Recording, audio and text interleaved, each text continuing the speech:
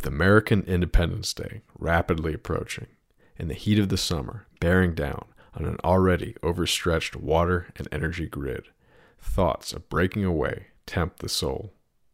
With the breakdown of public infrastructure in the East Coast with the Colonial Pipeline, an official policy of rolling electricity blackouts in California spreading to the Pacific Northwest, however, escape no longer seems an option. Tonight we debate these issues, along with the state of the housing market and a brief movie review to round out the evening's discussion. Let freedom ring.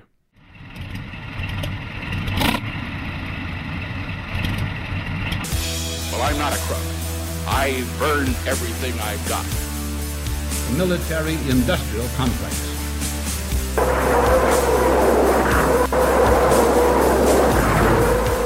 A new world order. But we are here to destroy the control over the industry of other people.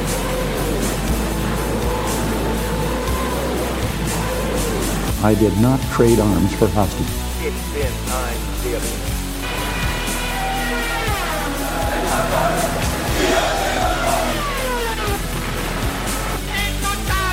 на полный разгром гнусных захватчиков. Myth of the 20th Century Podcast. Hi, welcome to the 20th century. We don't have any prep, and it's been hot as balls across the United States entirely, and uncomfortable in other parts that aren't hot. So we're here. We have a full house. I've been dying, man. I had this like fever dream the other night because I don't have any AC, and I live in a cold place, so this is unusual. And what that means is it's very difficult to cool off my place, and I didn't even own a fan. I had no reason to own a fan. And I couldn't buy a fan. There were no fans that you could buy with money.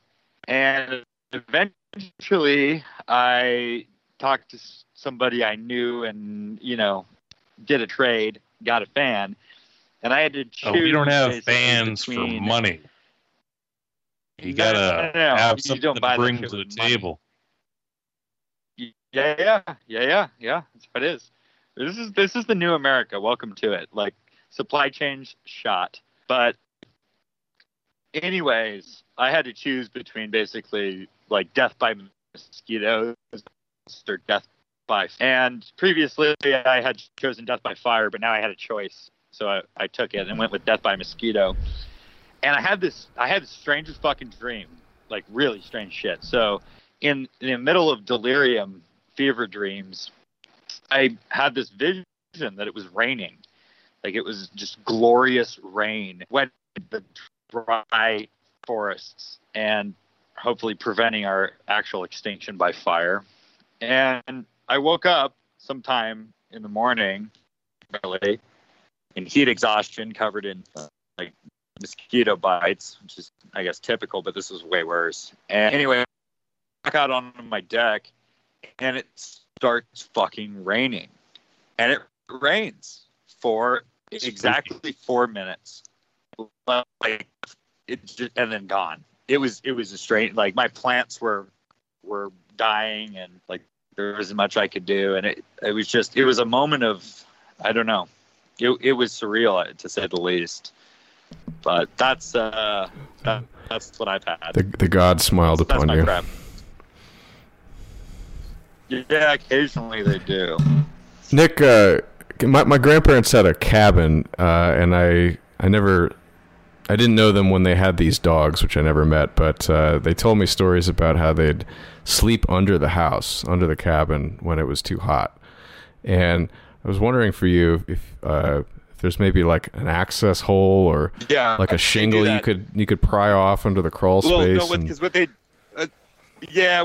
what dogs do. I fell asleep on my porch at one point, but what dogs do is they dig where the ground is colder, and then they sit there and try to sleep until their body heat warms it up, and then they dig deeper or another hole, and this repeats ad infinitum.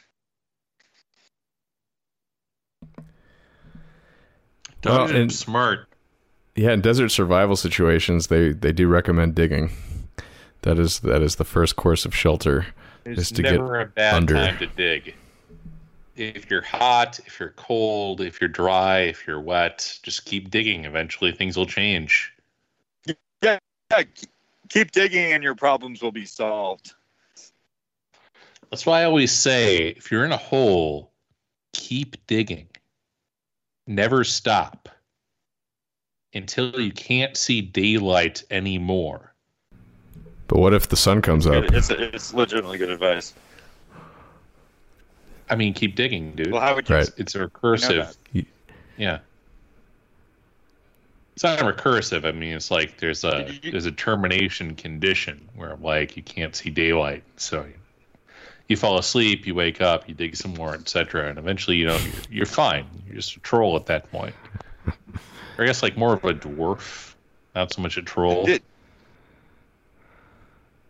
Did anything happen in America that the East Coast is potentially going to be seeing? We're recording this around the 4th of July weekend, and the East Coast, I guess, is going to have gas shortages. You guys read about this, know about this? Again? Yeah, I mean, New York City shut down they shut down 2 nuclear plants. I guess not New York City, but New York State. They shut down Indian Point and the other one. Why? And now, surprise. Well, yes, because global warming. What's the plan? In a lot of these, it's a little complicated, and it goes state by state. So one of the kind of underpinnings of this effort, especially in New York State, but in other places on the Eastern Seaboard, has to do with at some point all these state governments came together and said, some of them came together, but they all said, we have these goals we want to hit by this year, 2040, 2050, 2055, 2060, whatever. And the goals vary state by state. So New York State has for a long time, particularly under the reign of Cuomo, but even outside of him and even before him, there's been this push to by around 2040, 2045, I think, have some percentage of state electricity generation come from hydro, some percentage of it come from nuclear, some percentage of it come from other renewables. You can't do hydro anymore. It kills the fish and the turtles. Well, okay, so whatever. Like they've had all these plans, and the interesting thing is that depending on the state you're in, like in Virginia, it's a little different. In places like South Carolina, Georgia, Florida, the future energy portfolio looks different. What you do see across the board is a lack of investment into pipeline infrastructure, a real lack of investment into new fuel delivery systems, a lack of investment into new turbines. So the underpinning of the electrical generation across the Eastern Seaboard is very aged, and not a lot of it's being improved. And there are constantly new plans or plans that have been in the works for a while. Again, varies by state. New York in particular, I think, put on hold or killed the Astoria power plant project. There was an additional power plant project they axed in New York. I know there was at least one in what was it, North Carolina, if I remember correctly, somewhere in Western North Carolina. So a lot of these states have hit one of the things they're doing is they've hit these targets that they want to achieve of our energy portfolio looks like this by this date. And in order to accomplish that on this timeline, we have to either remove certain pieces of the energy infrastructure or we have to rapidly shift towards a different source of energy. Basically across the board, it's failing. It's totally failing. I think Colonial was interesting for a lot of reasons. If you actually, I can't remember if we talked about this, but Colonial has been on an acquisition spree across the eastern seaboard for the last 4 decades. 4 decades. It's basically destroyed all of its local competition, and it's created its own supply chain effectively. And this has meant that all these states have sort of given away their responsibility to their citizens to effectively manage their own energy infrastructure, and they've passed it on to trans-state energy providers and fuel providers and service providers who have their own agenda, have their own problems. So I don't know if we're going to hit a gas problem on the East Coast. I think that in general, it would appear that gas, along with everything else, is going up in price. But that's not, I think, has more to do with some other underlying factors that also has to do with general inflation in the economy. Yeah, I mean, so we, I don't know if there'll be a shortage. I think that it'll be what has already been going on, and it's national. It's going on across the country, which is, the staples of life are all increasing in price. Food, fuel, housing are the primary 3, I would say, and they've all gone up tremendously. Yeah, I mean, the reason why natural gas is favored for American energy production, really everywhere energy production, is because gas turbines can be spun up really, really fast. Yeah. So, if you have a nuclear power plant or a coal power plant, especially, if you start up a grill, you know how it kind of takes a while for the charcoal to light and for everything to kind of get going before you can actually put your meat on? The same thing is true of a coal power plant. It's basically just like your 4th of July grill, except for it's got some water pipes and some turbines hooked up to it. Gas, it's exactly like your gas grill. You just turn on the knob and it starts spraying out BTUs. So it's fantastic for dealing with the sort of peak load or variable loads where, at night the AC isn't running as hot. People aren't necessarily running their factories at night versus high noon, 4 p.m. in the evening. You've got everybody's electric cars charging in the parking lot. You've got your factory still on their second shift. You've got everybody running their AC full blast, et cetera, et cetera. So that was one of the reasons why T. Boone Pickens is, I'm not really sure if he's still alive. He was, I think he's very around. much in favor. Yeah. Around is kind of relative once you get to a certain age. That's kind of a different thing. Back in the day, he had a huge push towards getting rid of all these dirty, coal-fired power plants. We're going to invest heavily in renewable energy. Yeah. Because, of course, the backup capacity when the sun doesn't shine, the wind doesn't blow, because you're in the middle of just that stank Texas heat wave where the air just sits with the humidity.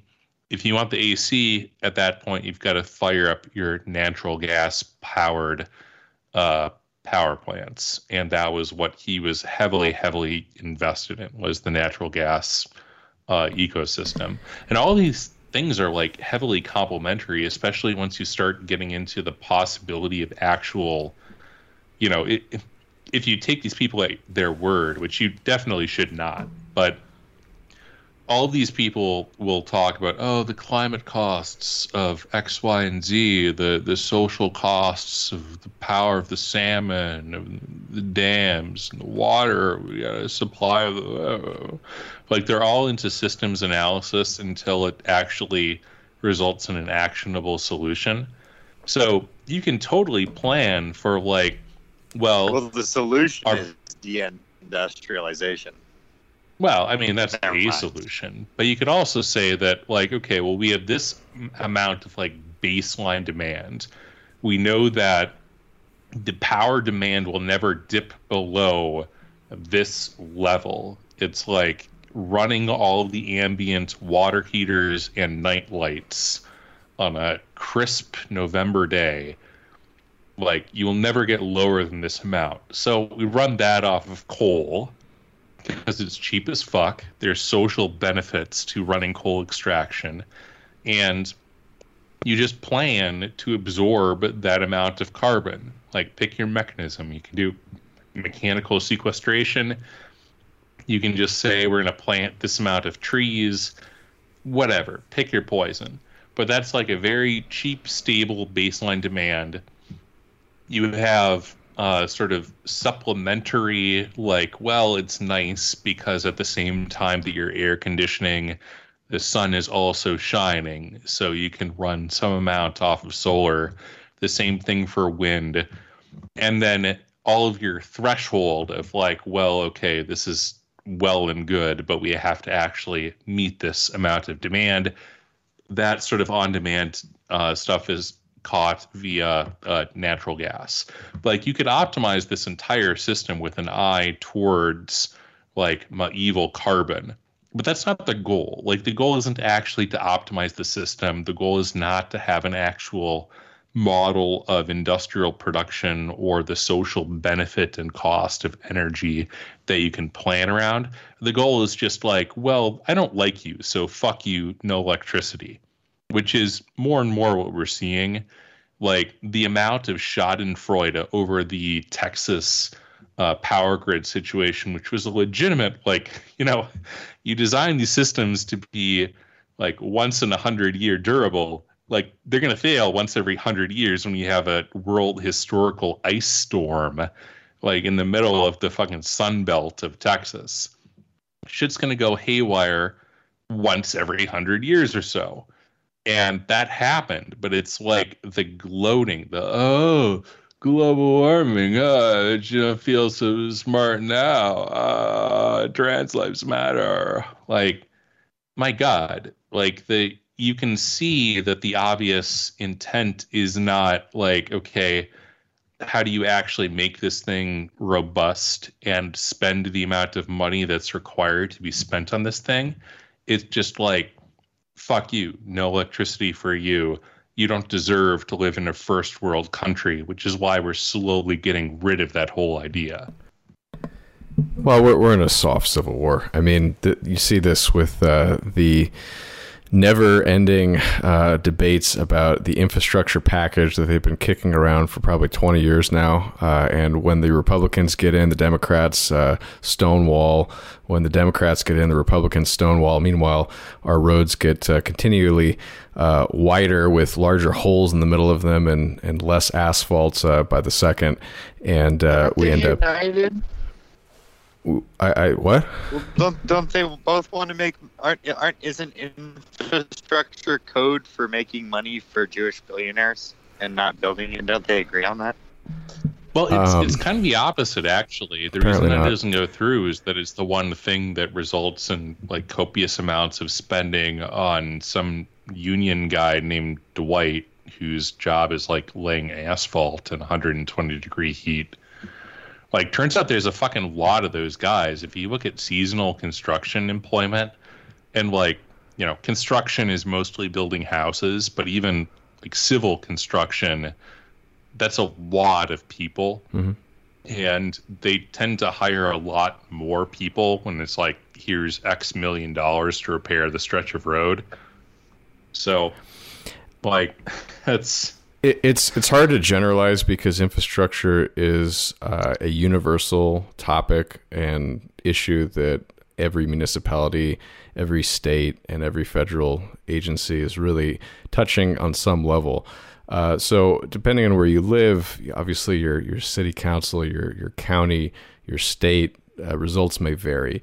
But when the federal budget infrastructure package gets tossed around, I mean, I remember this very vividly. I remember driving down a road that was in, let's just say, a notoriously left of center city. And there was a big placard with Obama's face on it. And it said, you know, thank you for giving us money as part of the recession stimulus is that bill. where the money went? Well, it's an example of what they do. They'll give out pork barrel spending to constituencies they want to reward, just like they hand out jobs to people that help during the campaign. I think it's the same pattern. Comcast. So, like, broadband is infrastructure, right? I mean, you like it when your internet is on, right? Internet is a utility. That's how you get your racist podcasts. So here's an enormous amount of money so that you can maintain the private infrastructure of these particular monopoly providers. And maybe if you're feeling particularly civic-minded, run out a fiber line to a firehouse. You know what fire stations do with fucking fiber optic cables? Fucking nothing. They don't do jack shit, but you get money to run the fiber optic cable out to this municipal building, and it sits there. And it's great.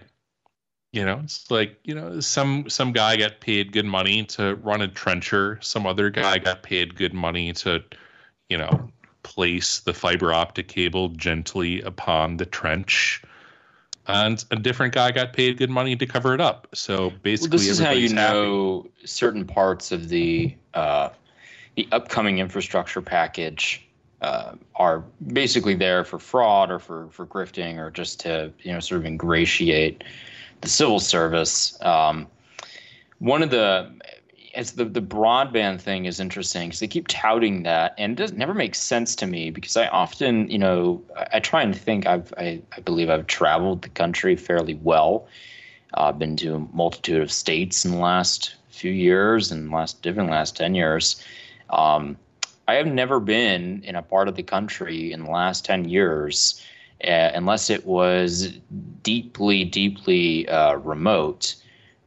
Where there was no internet and there was no cell service that was not, you know, somewhat adequate. Like you can perform basic Are you talking things. about me? I'm not talking about you and specifically. You live, I don't even think you're in the country, so I don't know where you are.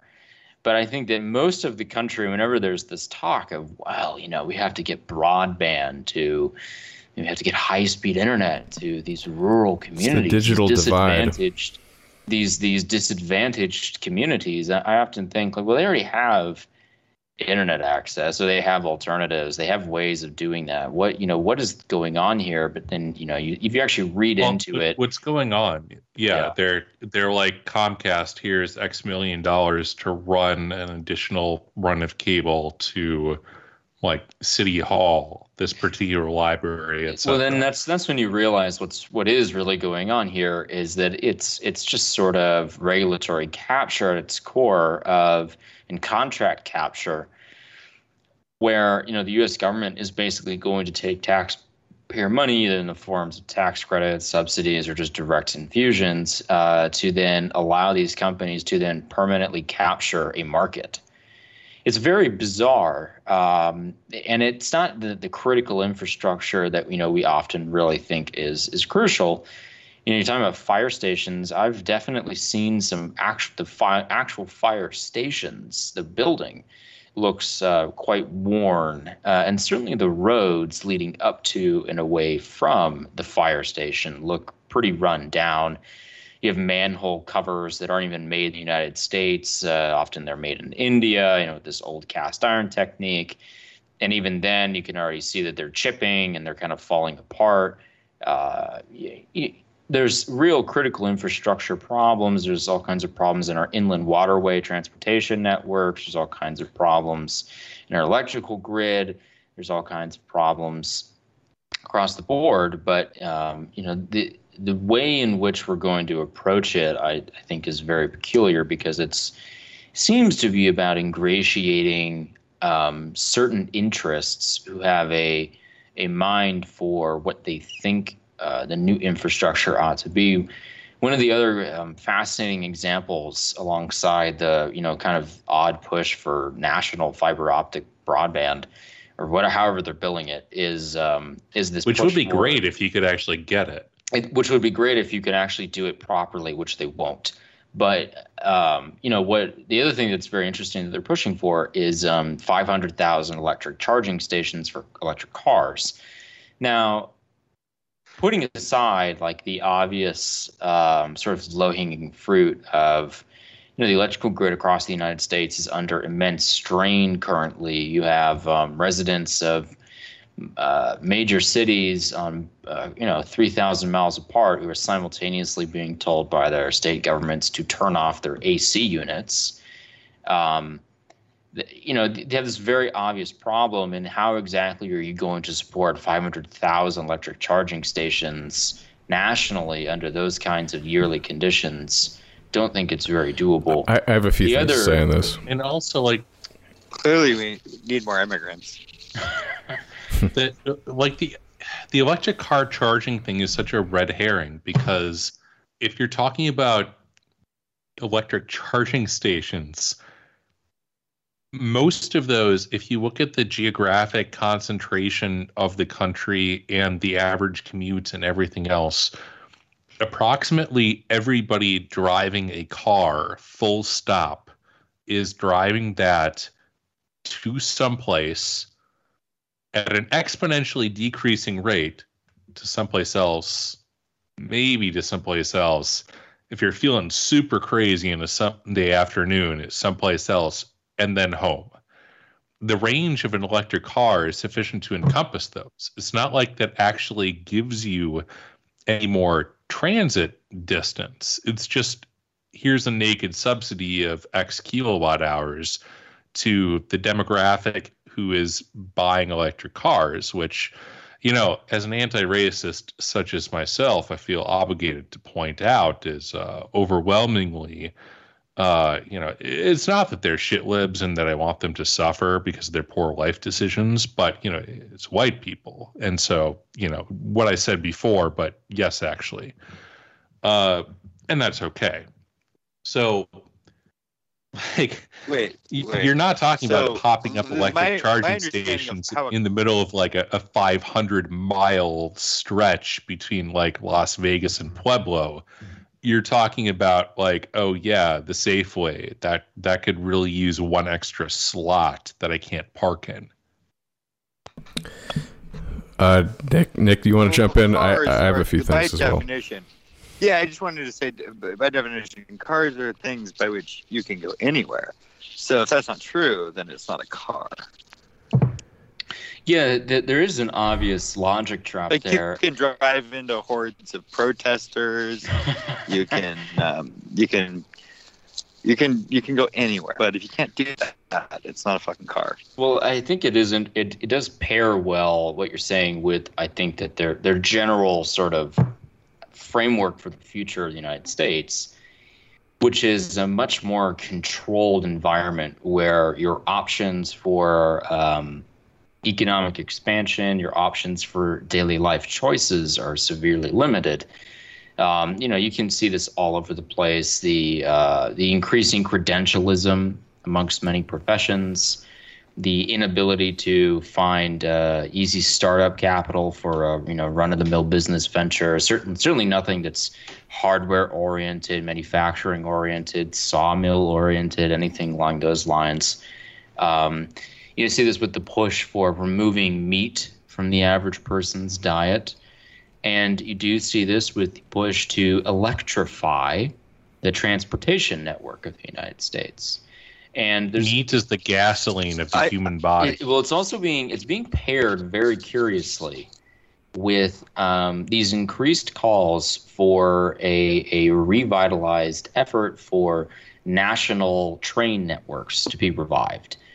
Now, the national train that's network, a straight up property developer handout. Yeah, so there's the an intention obvious is not to build trains. There's an obvious scheme here, and you can see, by the way, how that scheme played out very well in the state of California, and it's still playing out. Even though the project is effectively dead, there are still hundreds of contractors who are making money off of it. Gonna buy the right of way. But I think that the general idea here, whether or not they're able to pull it off. It even played out in the 19th century.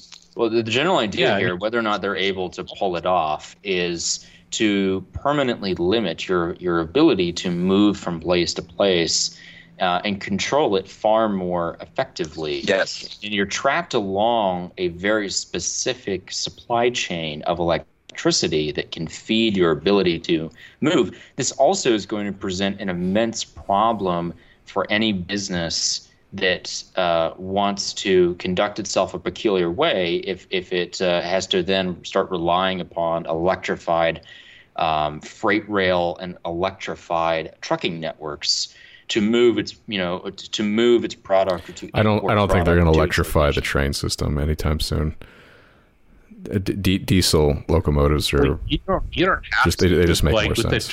With the train network, like electrification is beside the point because you're already on an extremely fixed route. You already have defined fueling and maintenance points.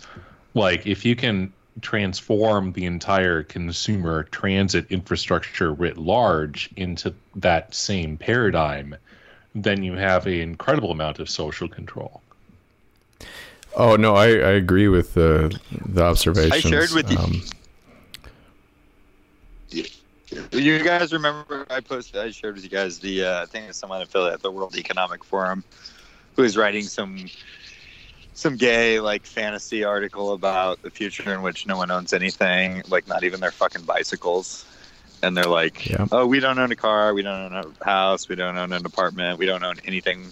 We don't own a refrigerator. There's nothing. It's a loading unit of abstracted capital. Well, it's the rentier. I like to call it the rentier and insurance economy, because it's a very peculiar model, and you see this in a lot of the advertising now for washing machines, bicycles, access to property, access to vehicles, access to materials, access to tools.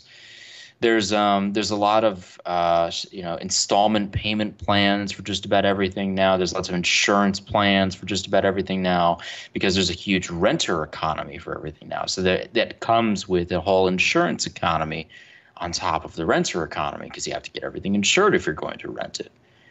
And I think the optimal model that they're attempting to do, which is totally demented, but there is some kind of Gaussian elimination complex to this, where they're under this belief if they can adequately only deploy a resource to you for the amount of time you actually need it, they can sort of somehow solve the energy crisis, they can solve the environmental or pollution crisis, and they can solve the crisis of inequality. Now, like, the real question here is who is actually the glam crisis? Yeah, who is actually going to be owning all of these assets you are renting? The Jews. It's when you look at this like World Economic Forum stuff, it's demented in that it presents this like world where everyone is happy and healthy and only using what they need, but by no means is it addressing the fact that private ownership is still in play. You just are not going to be the one with private ownership. You'll be taking out fucking loans to pay rental fees. Yeah.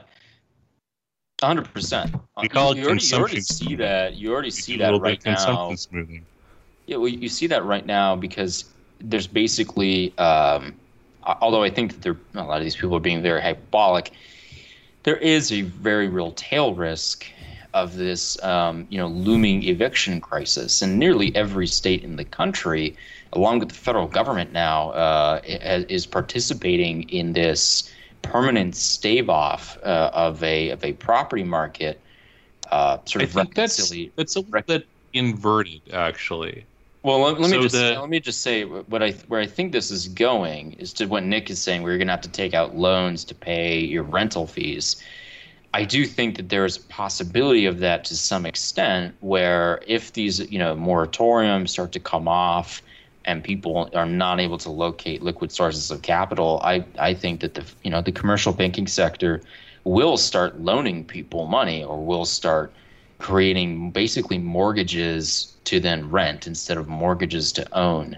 I think that those sorts of payment plans will definitely be, if they're not already on sort of the drawing board, they will be in the next 6 months as a possible alternative to, like, just having everyone be evicted permanently. Yeah, the rental sector and the interface with the banking sector is very interesting. I don't think that there will be. It doesn't make any sense to loan money on a rental basis because it's not money then that's secured by anything. Like uncollateralized money is really expensive and the demographic that's primarily renting. So there would be no, it would just be pure overhead at that point. But like, I think that everybody has to live somewhere, right? You're born short housing. You're born with nothing that you own, nothing to your name. And yet you have to physically exist somewhere. And it's not a tractable situation, and I don't think that it will actually happen for a third of the country to be simultaneously homeless and a third of the country to be vacant units that aren't rented to anyone. That's not quite absurd. That's happened in kind of special circumstances. I just don't think that it's going to happen. What will happen? It gives you a lot of leverage to control internal migration flows, though. Kind of. I mean, it depends on, because usually it's there has to be an enforcement mechanism, right? You have to have it. Okay, so let me back up. In some places like California, there are certain segments of the population that have realized, shit, I don't have to pay rent, which is great. You can't be evicted, but you still owe the money. So there's still a implicit debt that's being accrued there. You will definitely see that debt being sold. So primarily for cash-constrained small renters, people who are, they own a couple of townhouses somewhere, they own a duplex, that sort of stratus of person who my aunt died and she willed me this condo and so now I rent it out. Not somebody who necessarily has liquid capital and so they're on their nth house that they're renting out, but the smaller scale people who are not necessarily adversarial or accustomed to adversarial interactions, the debts that they're owned by renters who have realized and made a rational calculation that well, I can't be evicted, so what's the remedy here? Fuck you, I'm not paying. That debt is going to be sold off to the exact same kind of debt collector scumbag that operates at the fringes of the U.S. economy for 25, 30 cents on the dollar. And they're going to try to ruthlessly collect that from somebody who, because they're in that situation and not that great with money, probably maybe doesn't necessarily have that amount of liquid funds available. The person who is renting that property out, the rentier, I guess, they're going to be in a hard spot because these sorts of restrictions are apparently going to continue ad infinitum now that we have my Delta variant. And so what'll end up happening is that it's still trickling down to the renter class. You still have an economic burden being imposed upon them because they still owe the money. They will be collected on at least something. Their wages are going to be garnished. They'll get default judgments, all the same scumbag behavior that we see. And the lack of cash flow and the debt-financed rent or market is going to combine to make sure that the class that owns a small amount of this historical source of wealth of American real estate is going to get the cram down, and they're going to have to sell out. This is partially a way of kind of dispossessing this minor literal noble class of literally landed aristocracy that's still paying the inflation adjusted property taxes on their California real estate that they were paying in like 1968 or whatever, which is actually hereditary. It's fucking great if you check out Prop 13. But it's a way of making sure that that's incredibly really liquid and valuable real estate is liberated into the jaws of people who control infinite amounts of essentially zero interest rate capital, and that they can now take possession of this. They can float it for however long they want because they're plenty collateralized, and they can always borrow more money. 0%. It's fucking great. And this is the sort of oligarchalization, if that's the correct conjunction, of the American economy, where you have the increasing concentration of physical capital into the hands of people who previously only held very cheap nominal capital access. They're seeking to concretize, well, I have this account at the Federal Reserve and I can borrow money at 0%, but it doesn't matter if I can't turn that into anything real, if I can't turn that into something that actually generates a cash flow on the one hand or generates reliable asset appreciation on the other hand because of constrained asset availability. So they're doing a gigantic cram down into the real economy.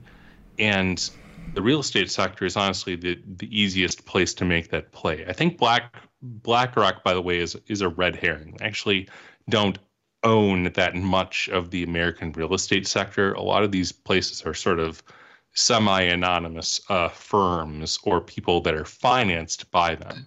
There's like lots of the Wall Street firms are providing organizations that are what's their involved play, Hank? What's your take? What's their play? What's the BlackRock play? I want your take. Give. I think that a lot of the asset managers, like, they're not in the business. If you're like a BlackRock VP, do you want to be getting phone calls at 3 a.m. because like you're legally obligated to fix somebody's air conditioning because it's 200 degrees out? Like, absolutely fucking not. No, I'm a capital allocator. I operate in a world of pure imagination. So what you want to be doing is like, okay, so there's some like, I don't want to be engaging in too many ethnic stereotypes here, but there's a guy with a much longer beard who his job is like, you might say. Well, no, longer beard. He operates on the ground. He walks around. He definitely doesn't drive on Saturdays. And his job is making sure that like the rent is paid on time and that he knows the municipal judge personally. So when there's a case of like a landlord not fulfilling his obligations, I mean, he's not even the landlord, even though he's the guy who shows up to collect the rent, et cetera, et cetera. That's the guy on the ground who is essentially the property manager, even if he titularly owns the place, et cetera, et cetera. He's provided capital, again, this like abstracted capital that provides him the ability to own this place, collect rent, engage with sort of the governmental system on the basis that he holds this piece of paper that says, yes, I'm the guy. I'm the HJIC. BlackRock's play is like, okay, we're still the paper guys. We're moving around pieces of paper. We're collecting arbitrage on pieces of paper. We're providing capital for this whole thing to go down, but we're not actually the person touching the dirty stuff. Like, it's the exact same thing that they do now. Like, I mean, they have how many $1 trillion of assets under management. It's not like they're personally responsible for running a third of like General Electric or whatever. They hold the pieces of paper. They hold certificates that say at some point somebody provided this amount of capital to this person and it grew to this amount of capital, and we exchanged it for these other pieces of paper. And every way along this along the path, we collect 1%, and every year we collect 0.5%. And every time we make a profit, we collect 20%, and life is good. So the capital availability here is the underlying issue. The fact that somebody can end up collecting effectively infinite free money to fuck with the real economy, not like the sort of administrators along the way, except for to the extent that they perpetuate the system, like BlackRock. Even the guys along the ground, it's like, okay, you know somebody who knows somebody who can get you an extremely cheap loan.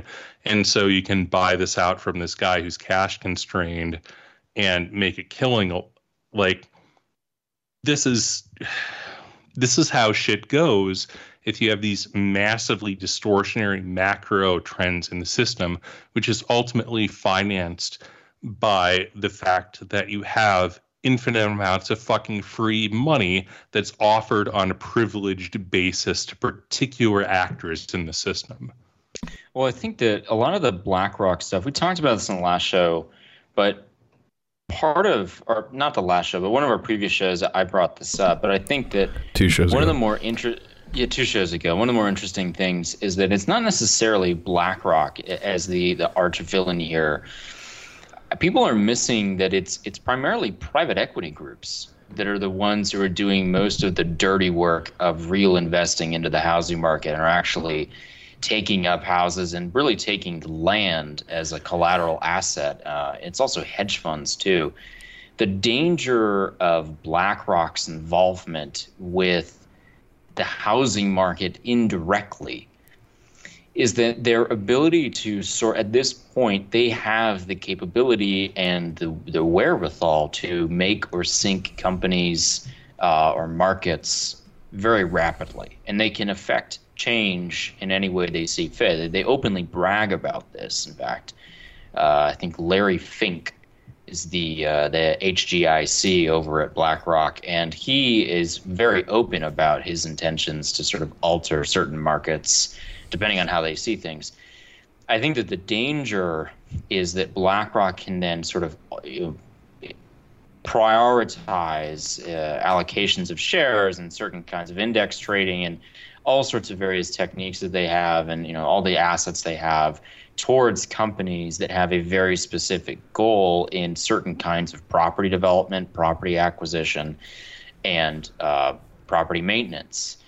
This is something that actually happened recently. This has started to happen recently, and also I think Blackstone is another primary, is a bigger culprit of this rather than just BlackRock. Yep. This isn't to absolve the matrix of, like, you got Stone, the names. Stone. There's another one called Rock Point Group. Yes, it should be called Blackstone, but Blackwater. We just get like Kabbalah Investing Incorporated. Yeah. Well, so what? How does this? Is it for laymen in the audience? So is this about them trying to hedge on what happened in 2008 and make sure it doesn't happen again? That's definitely an aspect of it. Very little happened in 2008. Like, what happened in 2008? Some people were caught holding it back. Like, literally 100 people were caught holding a bag for some amount of time. Nobody went to jail. Very few people in that sector. Nobody went to jail, and FedZog paid them out. Yeah. I mean, you had, like, concentrations of social... It's not like they have racial memories like Cossacks carrying torches. It's not quite the same thing. But memory of Cossacks. Is there something they're trying to correct for? Are they correcting for something that happened? Is this the correction? I think they're just trying to make money. Like a project. And, like, this is something that's they want to do more than make money. I mean, like you can look at the sort of concentrations of wealth that happened in 1990s Russia, and that's like a cornerstone case of how do you do the cram down? Like, how do you make sure that, I mean, people with preferential access to capital who are able to buy cash flow constrained assets at a discount and then use that to exert a cram down on the population of the country. Like, that was not necessarily a test bed. I mean, it was just a concrete extraction opportunity that actually happened. It wasn't like this is a quote unquote dry run. It was a very, very wet run, but it happened and it paved the way.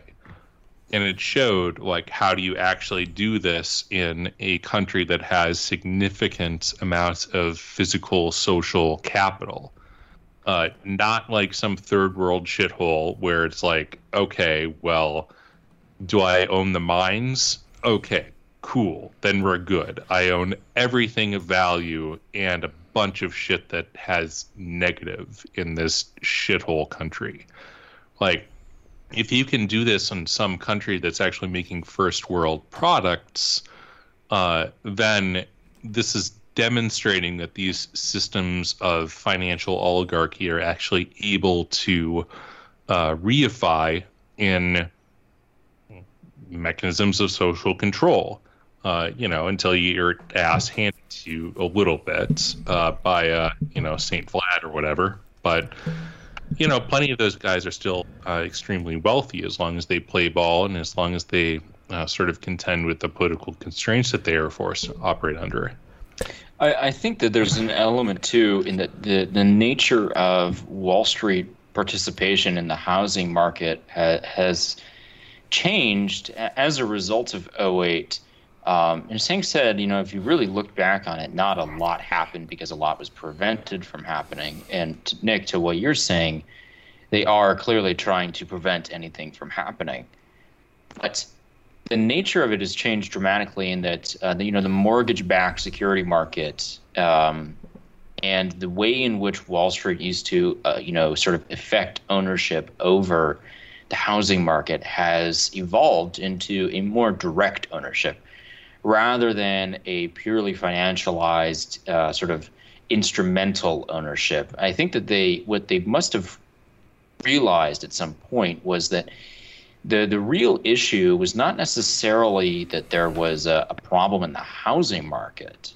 There was a problem in the sort of pricing mechanism and the pricing allocation. And the best way to prevent that from ever going awry again is if you just own the market and you own market conditions. And it doesn't help that many of these banks, they have the capability, and a lot of these asset managers, private equity groups and hedge funds, all these different financial firms, they have the capability or they already have, some direct ties to various other elements of the supply chain infrastructure that allow you to have a housing market. The sawmills, the lumber providers, the lumber wholesalers, building contractors, developers, private land engineers, all these firms, and they all have relationships with banks. And as the numbers of banks continues to decline and banks become consolidated, more and more likely you have clients who will eventually make up an entire regional housing supply chain, if not the national housing supply chain. So I think that if I had to guess, what they're really trying to do is create a dynamic where they can control the supply and demand through their financial relationships much more easily, and they can effectively control the market mechanisms for the housing market. And this will prevent anything like 2008 from ever coming close again, because no longer will there ever be necessarily an overglut of housing. If you can permanently control the dynamics of the housing market down to the lumber mill, well, then there's never going to be a price drop. See, all you have to do is follow very basic econometric models at that stage. So I think that this is a very clear attempt to ensure that they are, generating real revenue on their assets, these actual physical assets that they have now, and that they control the market dynamics that those assets are based in. And those assets continue to appreciate, which allows them to use them as collateral for all kinds of other investments. So I would say that at this point, the housing market, there's always a chance that this could go horribly awry, or they could do something to ensure that it goes awry. I don't, pretend to know what really motivates these people. But I think that the dynamic has changed so drastically in the last 13 years. And they really did learn their lesson in, having the instrumental or, in the instrument-based ownership wasn't effective enough. You needed to have real ownership, in the military terms of the cash flow. In the military terms of von Clausewitz, boots on the ground wins the war. Well, you can't win the market if you don't own the assets in the market. If you own a financial instrument that owns a piece of that asset or owns the collection of interest on that asset, we don't have anything. Be realistic here. And it was a realistic wake-up call in basic economics. And I think that's what they've done. And it's again, this is demented, and it's going to probably cause the country to start to implode socially and politically. But this is clearly what they're attempting to do, is permanently control the nature of the market and how you can actually allocate capital. I have some numbers here. Particularly because you can see in a... Can I jump in? Go on, yeah. Thank you. Yes. All right, so I think we're speculating. I'm not excluding myself from this because, of course, we're the last to know. I'm wanting to just kind of offer some actual, let's call them relatively fact-driven pieces of information. This is from Wolf Street. This was the website that Hans was mentioning a couple shows ago. Fantastic website. Everyone should read it. We'll call it at least slightly more likely to be closer to the primary sources of information than perhaps myself. But I'll just say this is actually addressing the theory that BlackRock is involved in these purchases. The article goes on to stipulate that it is not necessarily BlackRock, but there are other companies involved, and it does name names. Blackstone was mentioned. They were involved in purchasing a company called Home Partners, and this goes to what Hank was saying before about the money managers themselves not necessarily going into the apartments to change light bulbs, of course, but it sounds like they're purchasing companies that do that job. They're effectively real estate management companies. And this other company that I mentioned briefly, Rockpoint Group, LLC, they purchased a controlling stake in Conrex, which owns over 10,000 single-family rental houses in the Midwest and the southeastern U.S. There was a commenter, though, in this article that went on to say, and he's apparently not at liberty to say how he knows this, but in Florida, there was, according to him, 20,000 homes purchased by BlackRock. I don't know this, but I have seen a lot of Berkshire Hathaway signs going up in the area that I live in. That's the Warren Buffett firm. That's different, guys. Berkshire Hathaway Realtors is right, like a real estate brokerage. Right. I agree with that. It's very common in the Northeast. If you're ever in like a nice coastal town in Massachusetts or Rhode Island, you might see on these very picturesque multi-million-dollar beach houses and townhomes right on the ocean, Berkshire Hathaway Realty or something like that. What I will say though about that is it's a higher incidence of those signs than I've seen before. Now that could be just because I've moved or something, but that is a segment of the market that is doing extremely well. Real estate agents are making a very good business, so much so that they're actually having to turn clients down. I know a few of these people. They're actually quite difficult to work with in this current climate, as opposed to in other periods where they're more than willing to go above and beyond for you. But that's another. It's a very it's sort of akin to a stockbroker in that they make a cut of whatever the sale is, regardless of what the level of the price is. As long as there's a lot of turnover, they do well, and there's a lot of activity. Although that has started to decline. There's more articles on Wolf Street that actually cover that. There seems to be somewhat of a buyer strike going on, even though prices seem to continue to go up. The amount of homes being turned over has gone down recently. And then before I forget, and I'll let you guys continue, this is just going back to what we were talking about with the energy infrastructure earlier. I had heard, just completely outside of this show, but just in my personal interest in the automotive industry, Ford is putting out the Ford Lightning, which is the kind of electric successor to the F-150, which is America's best-selling vehicle. It's the pickup truck that you see everywhere from Ford. But what's interesting about this, and this is a little bit of a follow-up / competitor to that's the the one that Cybertruck. the elderly man drove around after insulting the journalist who asked him about the Zionist bombardment of Palestine. Do I have that right? I have no idea, but let me just finish. There's my a good point. chance that's accurate. Zionists. And anyway, Wait, why this are you has nothing to talking do about with the me? Jews. I didn't mean to drive away like that. What? Can I finish, guys? All right. Yeah, dude. No, Or am we're I not on the talking. show Hans and I are anymore? talking about the same thing. Adam, you totally missed that. We're on point. We're all talking about the same thing. So the Biden this was, am I right, Hans? Was it the one he drove? Was it the I have no Ford idea. Biden I was messing involved, with you, man. apparently. I don't know what this is about.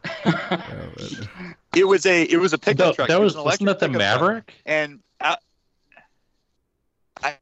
I don't know. But But there are other the whole electric idea pickup of trucks. Let Adam finish. Thank you. All right, and then you can continue with your screaming about the Jews. The point I was trying to make was this truck. Okay, it's an interesting piece of engineering, and it also, I think, is a very interesting testament to the socio-political economic state of the country. What its key feature is a very large battery, like so large that you could literally run off the grid a construction site for several days. If you lose power at your house, you can plug the house into the truck, and just off battery power alone, it could power a normal American house for 3 to 10 days. And what that reminds me of is India. India was and is still a socioeconomic political disaster. They speak 50 languages. They have a democracy. They are always fighting, arguing, pointing fingers at each other, and they can never really get much done compared to countries like China, at least. And they're notorious for having blackouts, brownouts, power outages, failures in other infrastructure, water, sewage, sanitation, things like that. And so what their oligarchic class does is they fly around the city in helicopters and get chauffeurs to drive them through 3 hours of a 10-mile commute because the infrastructure is that bad. And what's happening in America is not that bad, but it's getting closer to that day by day. Is in California, they've now sort of made blackouts and brownouts. I actually don't know what the difference is, but they made power outages a state of policy now that they've got so many people, 37 million plus, and a unreliable public energy utility, at least in Northern California, Pacific Gas and Electric, that is not trusted to be able to keep the lights on during the summertime, lest they risk more forest fires. And so this truck is actually specifically, I'm not even like speculating here, this is in their marketing literature, it's being specifically targeted at consumers in California. Unlike the oligarchic class, it is actually reasonably priced, but it's like the middle class is now becoming required to generate their own electricity effectively, or stockpile it, because the supply chain of electric power is so unreliable, like third world countries.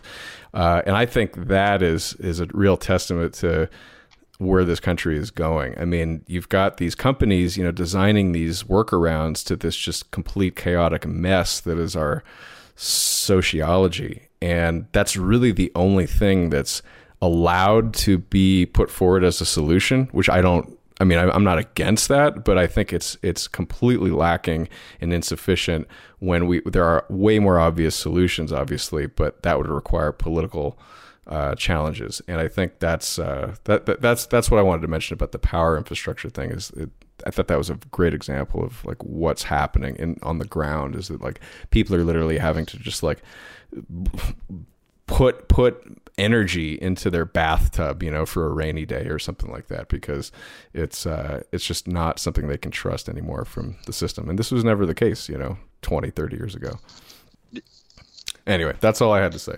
And Nick, maybe you're right. I'm definitely confused by this, because this was my follow-up question.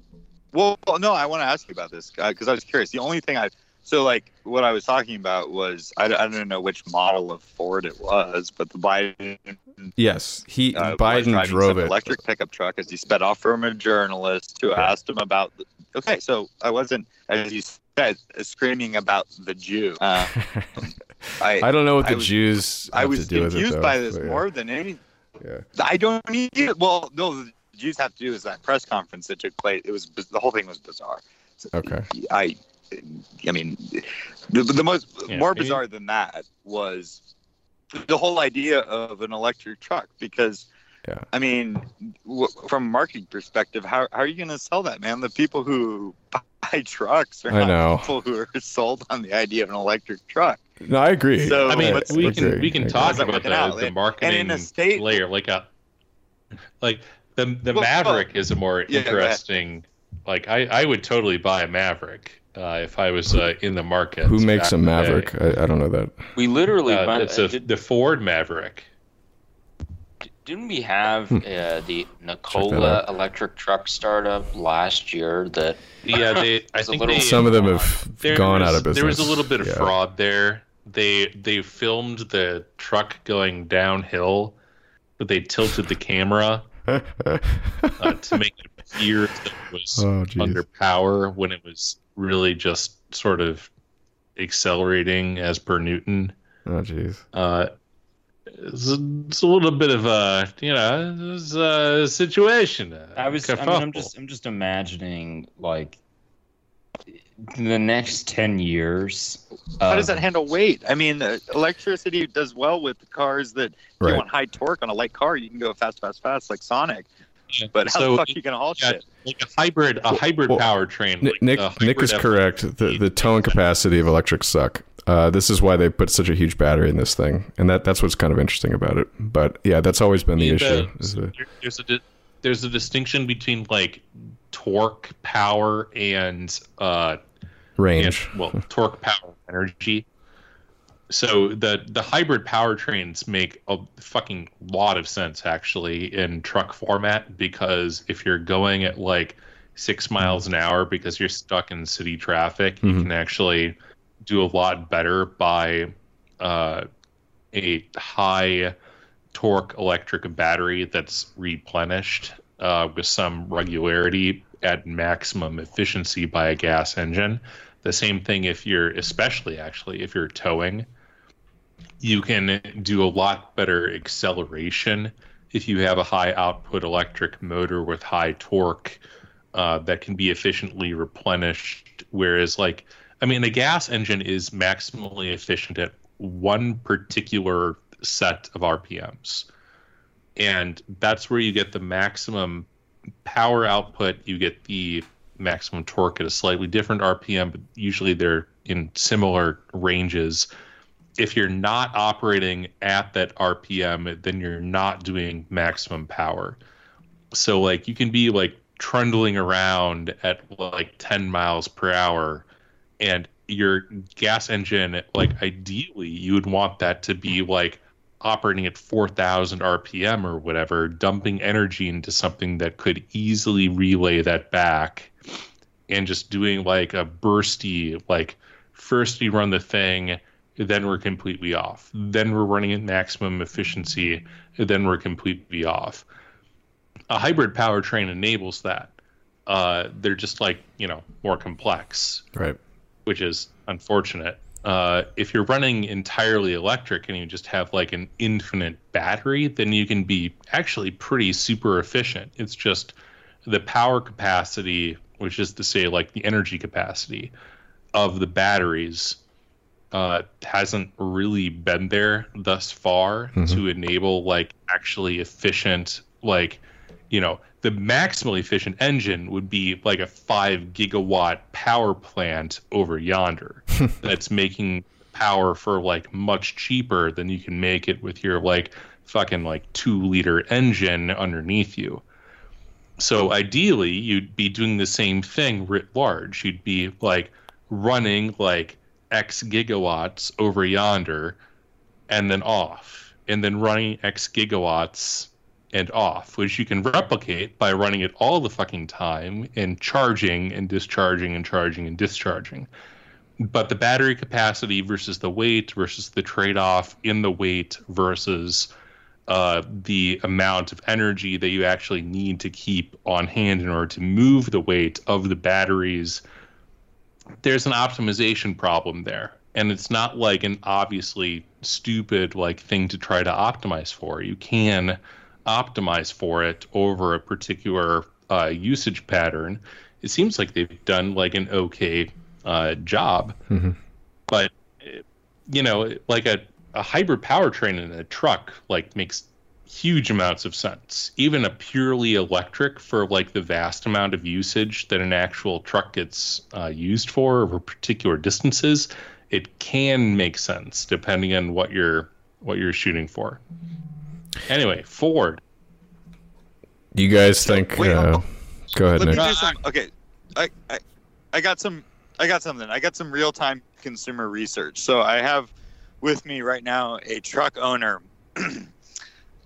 Mike, what do you think about the concept of an electric truck? Well, I think that electric trucks are for faggots, and unless you're a Zionist faggot, you shouldn't be driving a truck. Oh, jeez. Electric truck. That's a dichotomy there. This is an on-the-ground report. We've never had anything like this. What do you think about the Ford Lightning?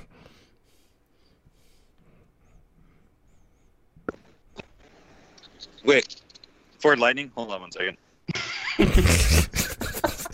Yeah, I gotta give him the mic. Sure, hold on. Ford Lightning? Wait, we got to know about the Ford Lightning. Hold on. Specifically, Mike, what the Ford Lightning in particular, what do you think about it? Well, all this electric bullshit, all these progressive liberals and Zionists, I don't know what they're trying to achieve in this world. Everything worked just fine before them. The Ford Lightning, let me just say, that's a truck for pussies. Tough but fair. There you go, folks. Thank you. Nick Mason, Channel 4 News. Back to you, folks.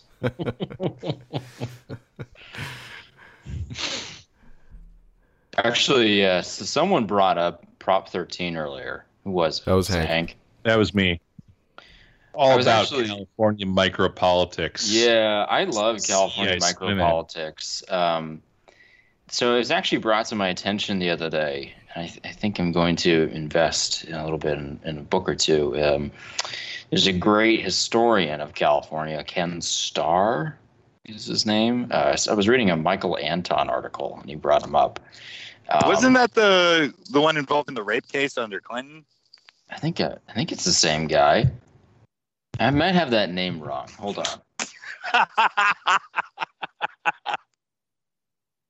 I'm sorry. It's Kevin Starr. Kevin Starr. Yeah, not Ken after dark right there. Yeah, Kevin Starr. Anyways, so I think I've actually read excerpts of his books before, just over time.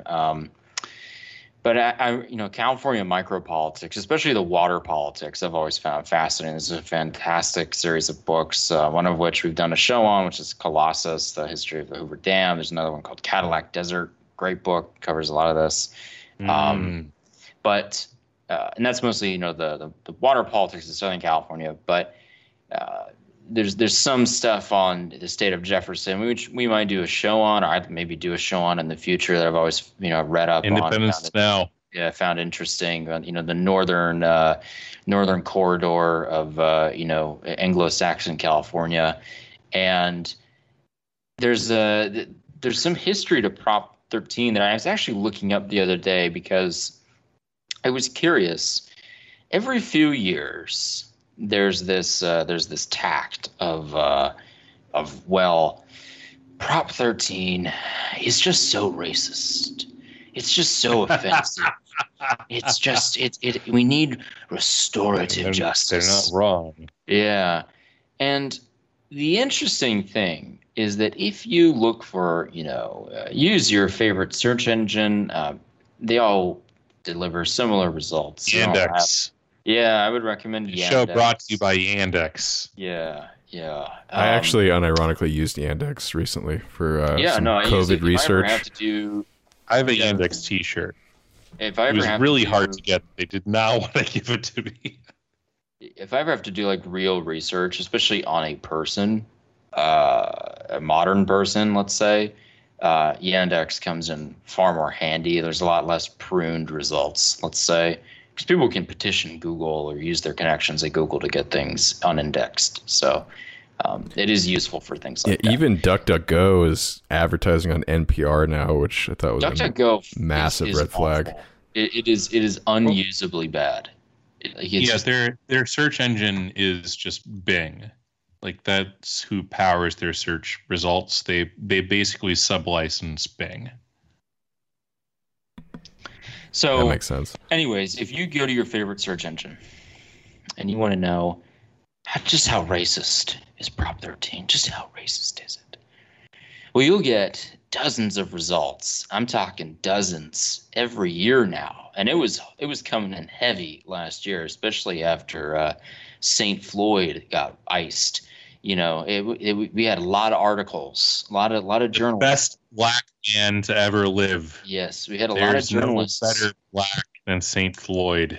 A lot of journalists wanted you to know, by the way, not only did George Floyd get iced, but Prop 13, folks, we got to talk about Prop 13. We got to talk about restorative justice in the property market. George Floyd's problem was he's paid too many property taxes. Or not enough or something. Property taxes are what killed him. So I was looking into the. Well, George Floyd would have been alive if Bashar al-Assad was already assassinated. I think the viewer understands this. George Floyd would have been alive. If this is Zog logic. Floyd has publicly called for Bashar al-Assad's death because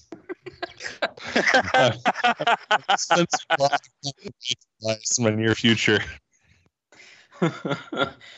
So I was curious about Prop 13, actually, ironically, the other day, and I looked into it a bit because I think I'd learned about this, a while back, but I'd just forgotten sort of the drama behind it. But one of the interesting things, if you look into it, was basically, the architecture of this man named Howard Jarvis, if I remember correctly.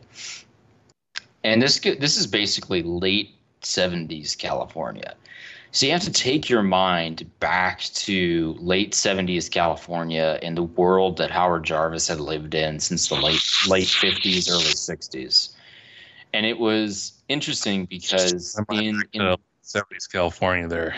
In the late 50s and early 60s, you had the reign of Pat Brown. You had the reign of sort of the post New Deal Democratic Party, who was working closely with sort of the general humdrum Republicans of various regions of California. And it was a golden state. It had remarkable infrastructure development. It did have high taxes, as it does today, but those taxes were actually utilized pretty effectively. It had a fantastic public education system. And one of the interesting things about this man was Mr. Jarvis, was that when he initially kind of started touting the Prop 13, the cap on taxes, and some other tax revolt sort of rhetoric, nobody took him seriously. He was kind of just seen almost like a Ron Paul figure, but even less important, just the local curmudgeon. And he was constantly pushing this line about, we need to cap property taxes, we need to limit taxes in the state of California. Well, when you fast forward to the late 70s, this is post-Watts riot, this is post several other riots across the state, this is post-1960s and all the drama that unfolded in the Bay Area and parts of Northern California and San Francisco. And late 70s California is looking kind of like a dump. It's got a lot of problems. Not a lot of people want to live there. And the state is increasing taxes constantly, and no one is seeing where it goes. It sounds very familiar to the state today. And it was the 1978 election.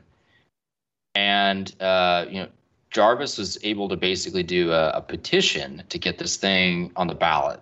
And the mood was so bad in California at the time, as it is today, that he, I think, tripled or quintupled. I can't remember what it was. He got, orders of magnitude higher than what was required to get this on the ballot in 1978, which is pretty remarkable. It's pre-internet. This is when you're using word of mouth, local committees, television and radio to distribute your message. And it was a really simplistic law. I think it was like 10 sentences or something like that. And it was effectively, you're going to take the property tax at, what is it, like 1% of the initial price or something to that effect. And then you limit it to 2% a year unless the property changes hands or something like that. That's basically the general gist of the law. Well, the irony is that whenever you look into this today and you see, all the articles about just how racist, we have to talk about how racist Prop 13 is.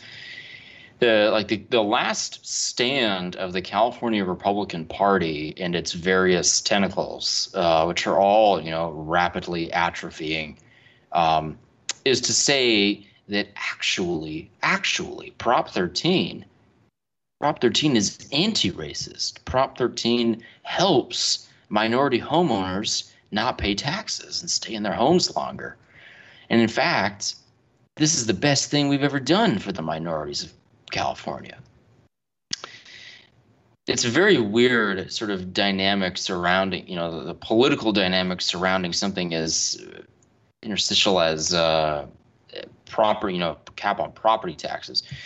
But now it's sort of coming to a head because I think effectively the state is hankering for money, to pay down unfunded liabilities, pension schemes, the bailout of PG&E, all these other sorts of problems. And this is a common tactic. You see this same tactic, by the way, we were talking about this earlier with the infrastructure package too, where if there's some kind of macroeconomic goal you want to accomplish, if you factor in this charge of racial justice to achieve that goal, then you very well might garner enough, sort of half-assed organic local support to make something happen.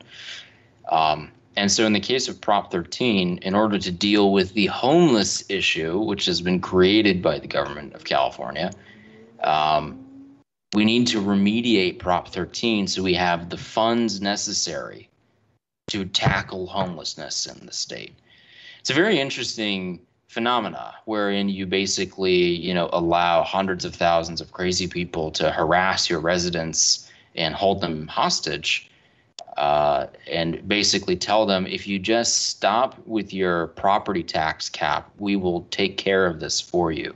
But you have to give us that money first. Spoiler, they will not. Yeah, spoiler. None of that is going to happen. They've been bitching about Prop 13. The irony is you can find articles from 1990, 1995, 2002, complaining about the racist nature of Prop 13, the unfair nature of Prop 13. Realistically, it's just never going to go away.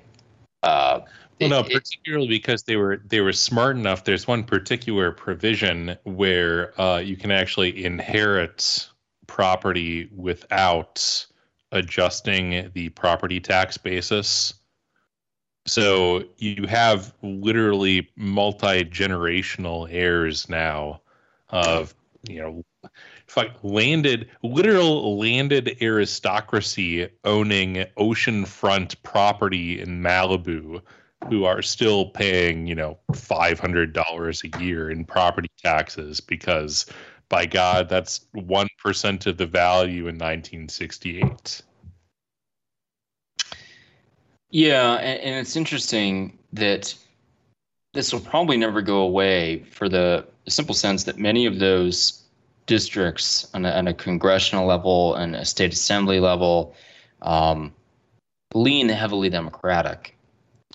And one argument you can make is that they want it to stay in place because the funds that don't go into state coffers can be donated to political campaigns and donated to re-election campaigns and donated to NGOs that are trying to achieve some either local or mission somewhere.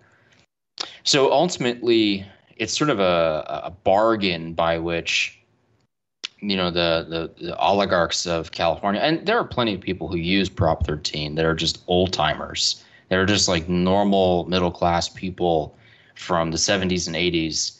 They're not running the op. They're not into that sort of thing. But I think that part of why it sticks around is for the actual oligarchs of California who exploit it as well. And their mission appears to be, if you make sure that money does not go into state coffers, we will give you a portion of it to do with what you please from a political standpoint. So in a way, this is actually, the oligarchy of California is able to funnel money into national political endeavors for some horrific purpose, as long as they don't have to give that money to the state of California to deal with problems that the state of California, the government of California, often causes in the first place. It's a very sort of high-low phenomenon where the low and the high are sort of working together to squeeze the middle, but also ensure that the high never really has to come down to the low. Yeah, no shit. California itself is a product of a high-low phenomenon. That's where it ended up. It's that type of size California better than any other thing. It's what it is. It's what it's become, I think. I don't think it was always that way. I mean, in the 50s, it was kind of a golden state, literally, where people were, buying homes for $20,000 and driving to work for 10 minutes, and then they'd get to the office, get paid, and then they'd come back to a nice family. I think those days are gone, obviously, but it was, for a brief period, something that I think was very middle class.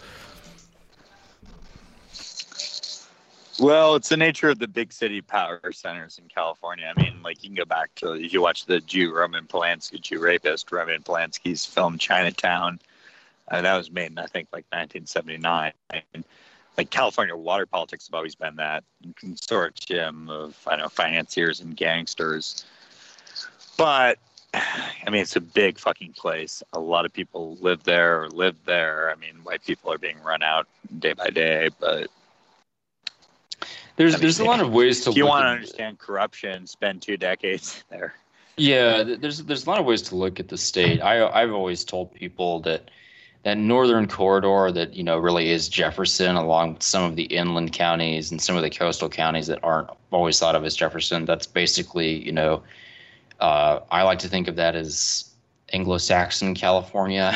If you're ever there, I have deep lore to relate about that, but there's basically. I will recommend, if anyone is interested in literature, read Thomas Pynchon's Vineland if you want to feel for something that no longer really exists, or at least exists in vestigial fragments.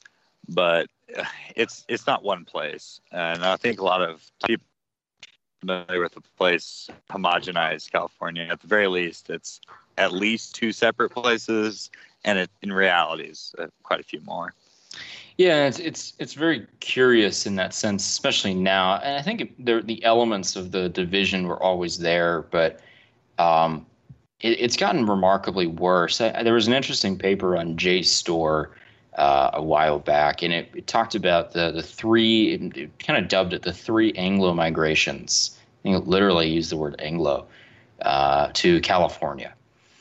And the whole purpose of the paper was to basically establish, this unconventional history of the state, in that it is actually a state that was founded, not completely founded, but definitely developed and made into its own identity by waves of, sort of Anglo migrants from the East Coast.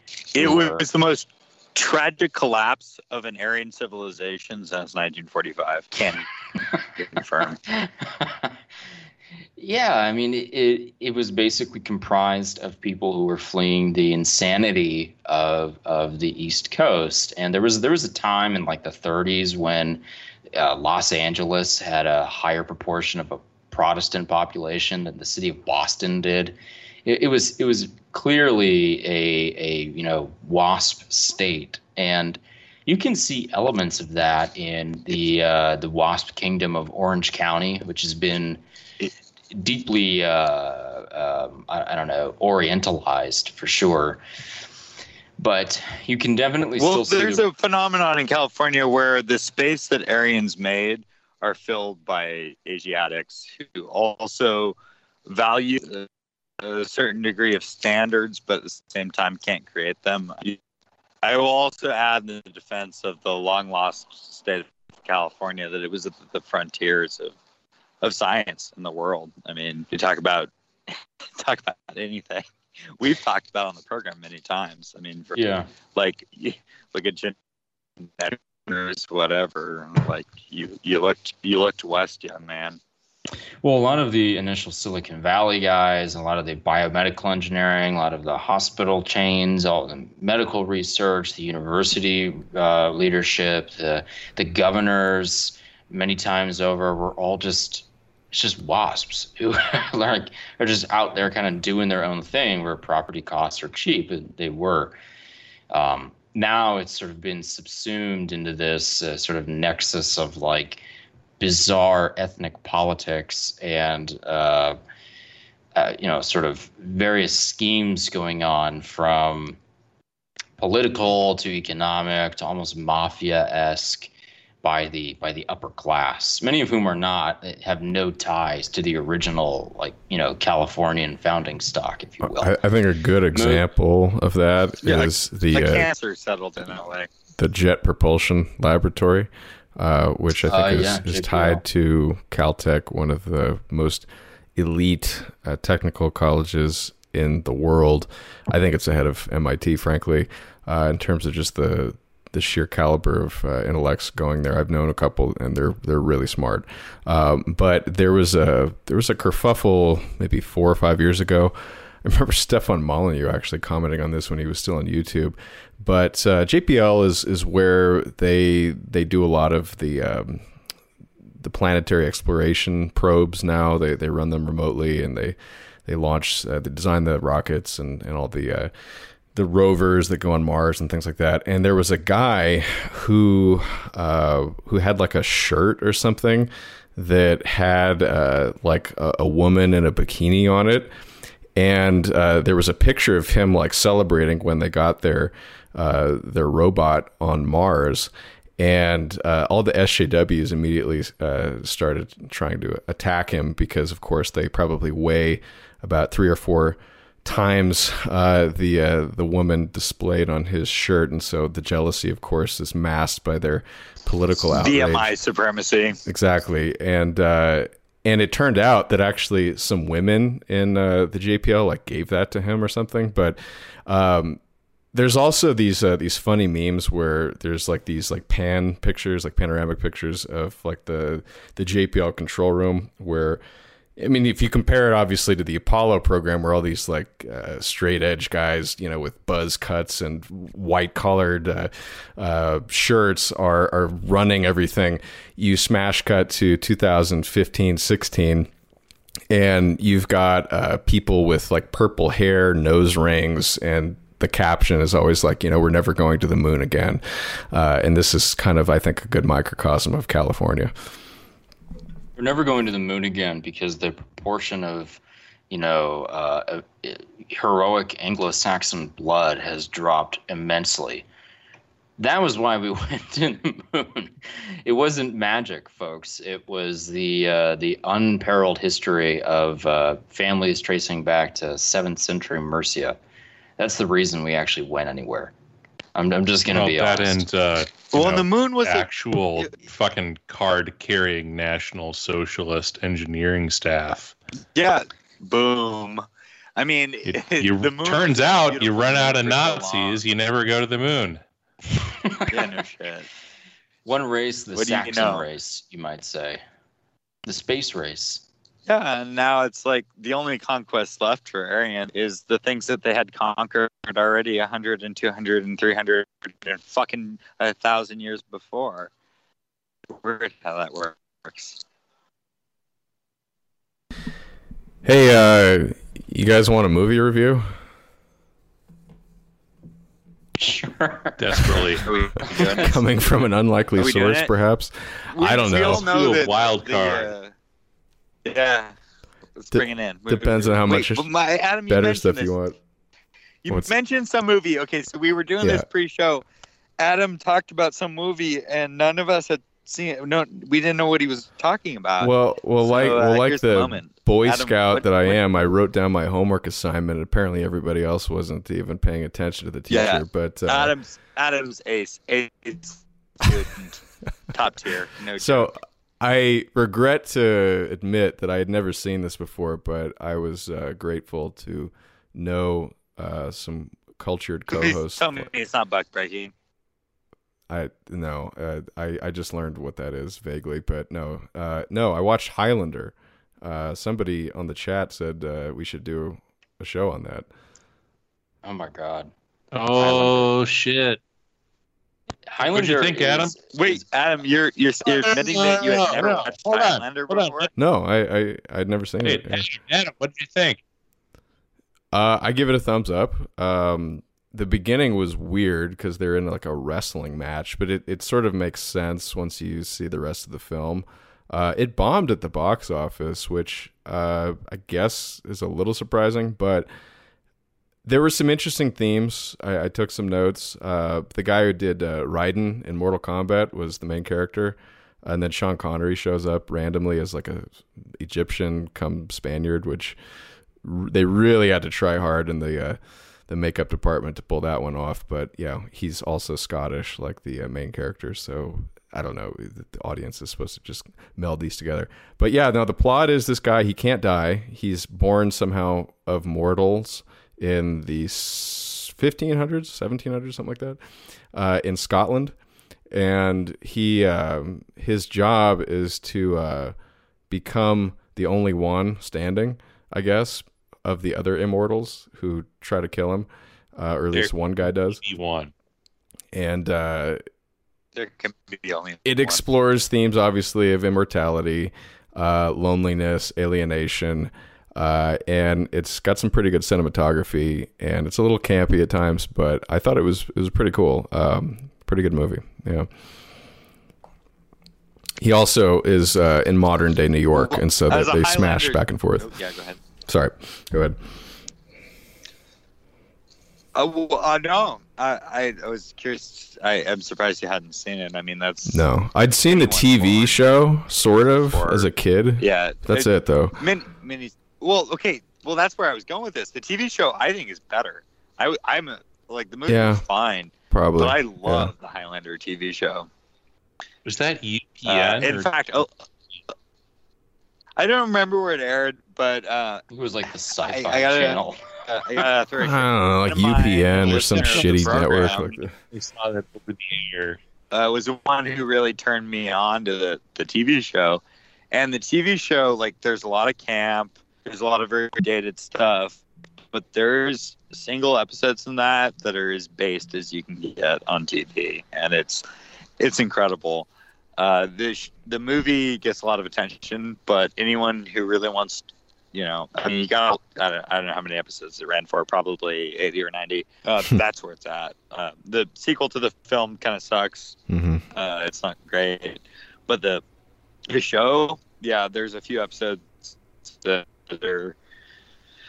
belong to a time that is past and should remain there. There's so many fucking gems there. Like, it's amazing. If you have the time and you want to dig through that, like, I think the show was tops. Cool. Hard recommend. Well, not remembering much of the show and just recently seeing the movie, I'm going to assume they have the basic underlying premise, like they're, immortal guys that have these rivals that they have to cut their heads off. Yeah, of. they bring in yeah. Oh yeah.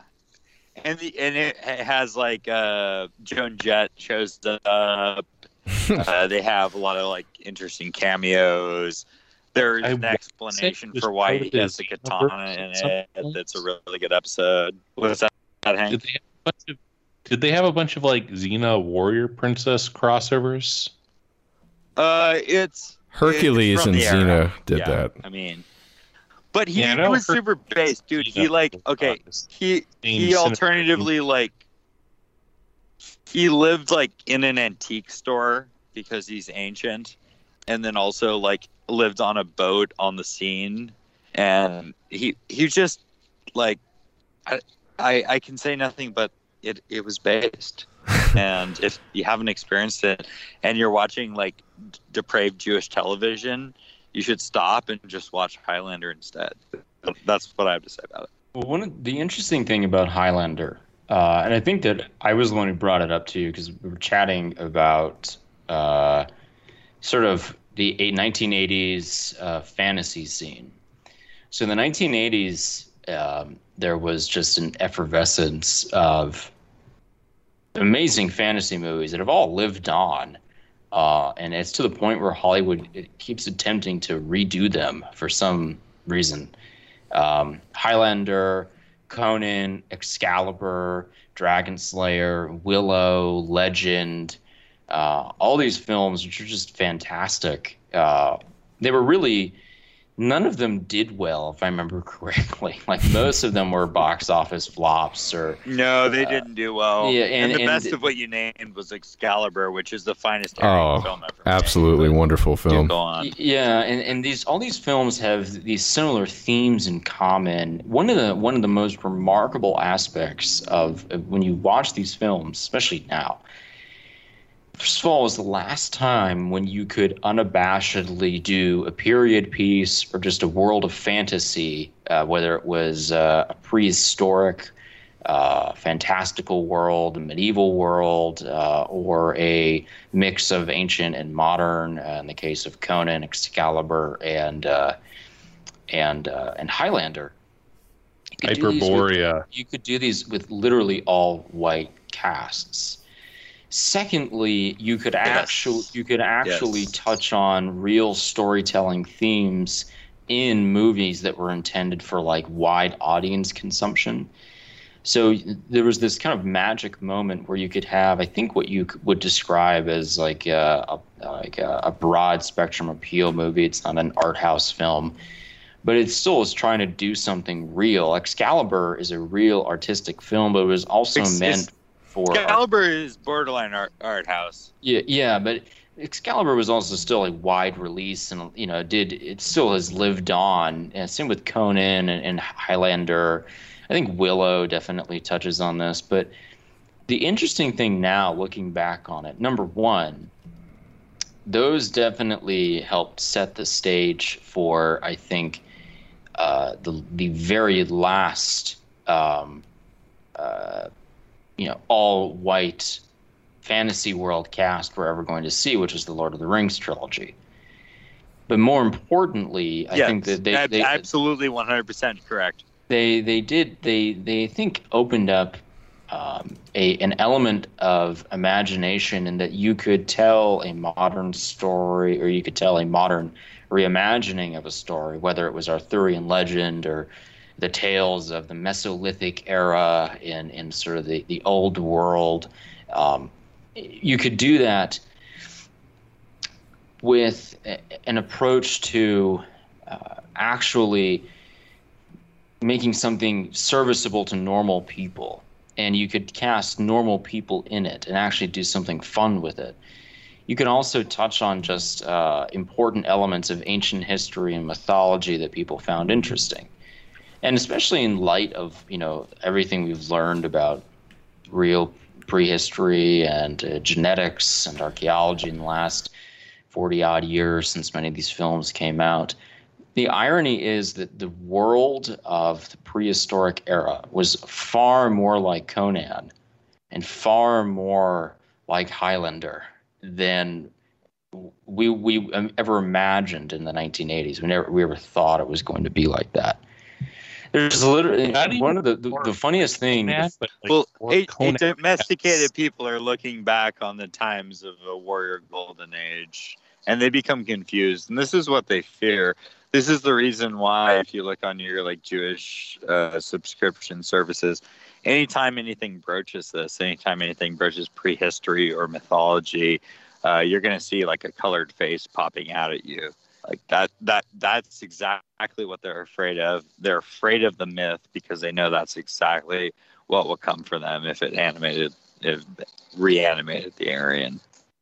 And Highlander definitely combined, the reason why Highlander is one of the more interesting is that it's the whole plot of the film is, what if we combine the tales of mythology, ancient prehistory, and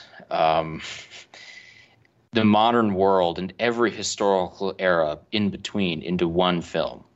And what if we say that actually there is a story that is still ongoing that unites all eras of mankind, and it's this ancient warfare between... Well, and the subtext to Highlander being... the whole subtext to Highlander is amidst the modern world, there's some kind of ancient Aryan struggle that nobody even understands, man. And there's a little bit of cheese to it, but it's so charming in its way, and it's relatable, I think, to anybody who, I don't know, isn't a worthless nigger. Well, that the name of the main villain in Highlander is the Kurgan, is just Kurgan. So you're basically you're led to believe this is Isn't there a Kyrgyzstan warrior somewhere? No, the Kurgans are a form of ancient steppe burial that our ancestors definitely practiced. Kyrgyzstan's fake. Definitely practiced 4,000 or 5,000 years ago on the edge of the steppe. And some of our cousins would have continued to do so for a very long time. And what they're trying to, when they're calling this villain the Kurgan, and he's dressed in this sort of late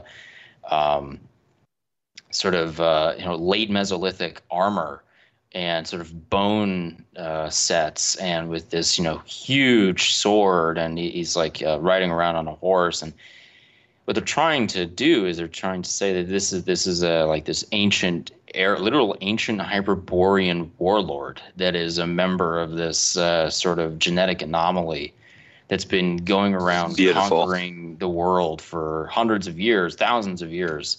And there's others like him. And his main rival is an ancient Celtic warlord who's kind of like a nomad himself, who's kind of bouncing around the world and trying to live in some solitude. He's carrying a medieval, an ancient Japanese sword, and it's honestly awesome. You have to watch the series to see the explanation for that. No, the series the katana sucks. That is. All that stuff sucks. No, it doesn't. No, it does not fucking suck. It absolutely does not fucking suck. This is like Stargate. Hard this is like disagree, when you try and tell me that the Stargate series. Stargate, because the union of the Aryan past, the Hyperborean future, in outer space, go through the pyramids. Swear to God, man. You know, if you want to watch television, you should throw a wild card. I'm going to cast a wild card. If Highlander appealed to you, go and find your most legitimate source for Linux ISOs and peruse the Cremaster cycle. It's named York's. What is that, Ubuntu? What? The Icelandic fellow. I know what anyway. It's good. It's a very, very, very arty thing. The Cremaster, if you're curious, is not a creature master. It's a little bit more Conan the Barbarian than he chooses to get. The Cremaster is I believe it's the muscle that ascends your testes. But anyway, it's good, and it has several callbacks to Irish and sort of imagined ye old Hyperborean, for lack of a better word, mythology. Very cool visuals, very esoteric. Just enjoy it, let it wash over you. Drop a link in the show notes. For the younger Zoomers who are listening, if you like those really cool little Hyperborea vids that are popular on Twitter and elsewhere, you should definitely watch Highlander and Excalibur. And Willow, too. I liked Willow. I think is another good one. Yeah, I even like Willow. Because those movies, I thought it was good. It was the visuals. ginger. Is he Jewish though? Who? I don't know. The ginger, Robert Howard. That's right. Wait, no. Not Robert E. Howard, who made Conan. Ron Howard, right? That's Ron Howard? I don't think he's Jewish. Did a lot. No, sure. So probably not. Usually, I mean, to find a ginger Jew is like finding a, insert metaphor, but. Yeah, hard recommend everything. Yeah, right. Hard recommend. Highlander, though, the beauty of it is like everybody's grubbing after money and whining about a bunch of bullshit, but like actual men are solving their problems by single combat. I mean, it's charming. Come on. Very charming. But what did you think of the? Because I don't remember the show really well, but I think the movie really captured the alienation. No one remembers the show really well. And I think, it's the ultimate question.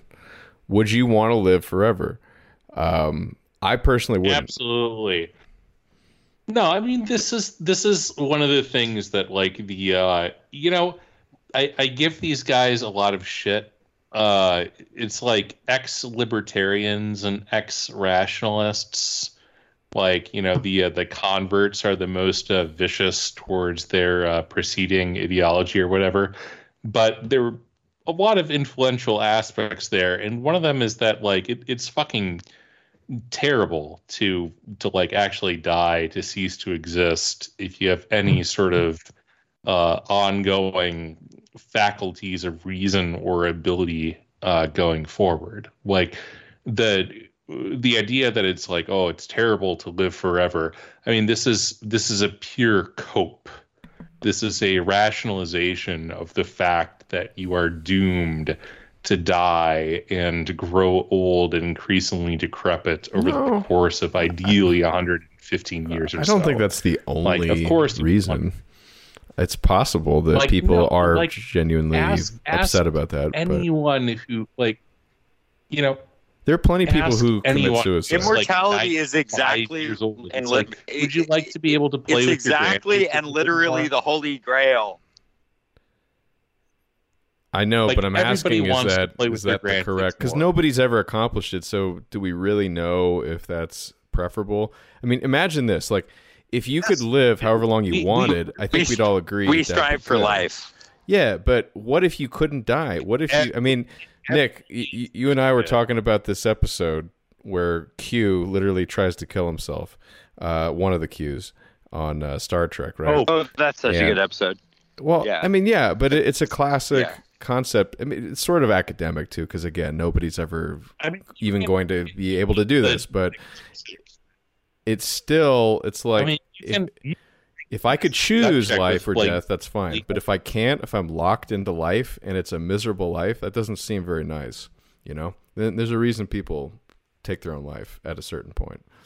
That's all I'm saying. Well, in the context of Highlander, they're living for the glorious years of Aryan history. I don't know, like, however this shit shakes out, you could have a very good reason for wanting to jettison yourself into the sun and fucking immolate. I don't know. I mean, like, are we gonna be watching the Earth ball spin in the void of eternal darkness? Then yeah, maybe you have very good reason to die. But reason to die. As long as there's possibility for the future, you want life. Sure. I agree. As long as you got a choice, that's all I want. I'm pro-choice, guys. Yeah, this is the only Nietzsche quote that I can recall off the top of my head that's relevant. He found the idea of suicide to be a tremendous comfort. It's like, I quote that a lot. No joke. By the way, I think that comes to me a lot. Extremely relevantly, I think that we have not introduced the elephant in the room. Everybody press F for John McAfee. We did last time. Yeah. You were absent, Hank. Yeah, Hank. We did a eulogy for John. We already did that. He showed up. We do these. This is why we do After Dark. It's all in real time. Hank just found out about this. Apparently, he didn't listen to the last episode. It's fine. I didn't either. But I never listen to the episodes after we record them. Yeah. Unless someone complains and says they did something wrong, then I'll listen. Well, they complained. People complained that we talked about it, but it doesn't really matter. Oh, the dogs are barking. Yeah. What do they think about immortality?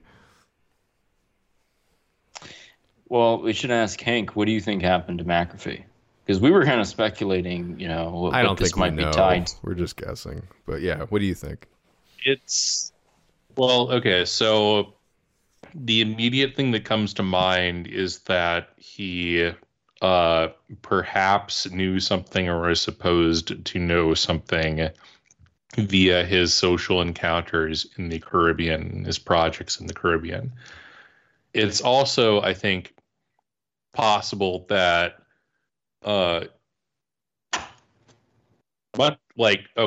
so if Julian Assange was found dead in a jail cell tomorrow with video proof of him putting a revolver to his temple, I would still say Julian Assange did not kill himself because he had been harangued and harassed for literally multiple decades into that circumstance. And I think that it is completely plausible that McAfee may have found himself looking forward to a similar situation, that political persecution that results in somebody taking the proximate act to end their own life does not count as a fucking suicide. That is a murder. So those are the two ways that I can look about it. But either way, I think that, for those of you who believe that suicide is a mortal sin, I do not believe that McAfee finds himself in those circumstances right now. Well, it's interesting that when we had our first show with him, I think the topic of Julian Assange came up. And this was right after Julian Assange, not long after Julian Assange had effectively been finally extradited to the United States. And he said something to the effect of, you know that we're never going to hear from Julian ever again. And which pretty much turned out to be true. Although I did see the other day that one of the lead witnesses in the trial for the federal government has now admitted to fabricating evidence for the FBI, which is interesting. But it still holds true nonetheless. We probably will never hear from Julian ever again. And I think that it's possible that something similar was going on, and that once the clause were in and the extradition order was signed, who knows who was allowed to come into the room, who was allowed to say or do what. We have no idea the process and chain of events that occurred after that extradition order was signed in those few hours. And it's worth noting that Mr. McAfee's wife has definitely called this whole thing into question. His own lawyer has said that he did not appear suicidal. He himself has said many times that he did not appear suicidal.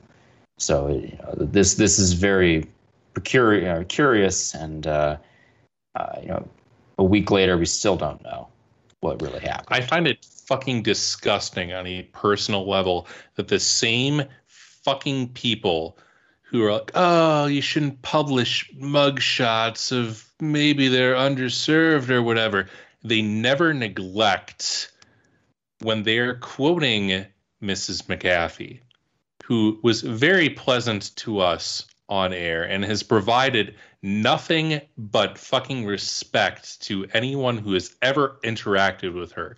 They never neglect to quote her as Mrs. McAfee, a former prostitute. Like, these fucking people make me sick. Yeah, it's very weird, sort of moralism. I don't know what they're attempting to do other than the hypocrisy knows exactly zero bounds. Yeah. And I don't really see anyone falling for it. What's interesting, I noticed this a lot recently, and it wasn't just due to what happened to Mr. McAfee. And I think it's definitely accelerated since the death of Epstein. I should say the disappearance of Epstein. I was just about to say. Is that generally people, the general American public, now holds a belief that whenever anything happens like this to a high-profile person, they automatically assume now there's a level of international intrigue and corruption and duplicity going on, and this is probably yet another person who knew too much. That, to me, is remarkable. And I think it's remarkable because it's a sign that most people can now see through the veneer of what this all is. They've finally kind of made it to the end of the Hall of Mirrors. And they're now understanding that all of this stuff is very engineered. None of this is organic. There's lots of ploys and schemes and, real evil doing behind the scenes of a lot of this. And people immediately assumed he didn't kill himself. Not just because he said he wasn't going to. But people now instinctually think there's something else going on here. This guy was too high profile. What happened? He evaded some taxes, and now the U.S. government was going to throw him in prison for the rest of his life. This seemed extraordinary, and this seemed over the top, and the lengths at which they were going to locate and detain him, which he told us about, were kind of troubling. And I think that now people get the impression that this is just the norm, and you're ruled over by, demented sociopaths that don't even care anymore, that their methods and their actions are now very public, and people can understand what they're doing and just automatically assume there's level of corruption here. There has to be corrupt. There's no way he killed himself. If you go to the average person, it's corruption. I mean, the amount of taxes that the man can possibly have owed and the amount of ability to collect on those, it was clear that the intention was to make an example of him. And, just as I said during the Edward Snowden ordeal, you do not have a obligation to allow yourself to be made an example of. I think McAfee said that at one point he had paid over $50 million in taxes to the U.S. federal government, and he was done. I mean, I certainly don't think he received that back in public services, but I think that just puts it in perspective. How much blood can you take from a stone? Here we are, born to be kings. We're the princes of the universe. Here we belong, fighting to survive in a war with the darkest power.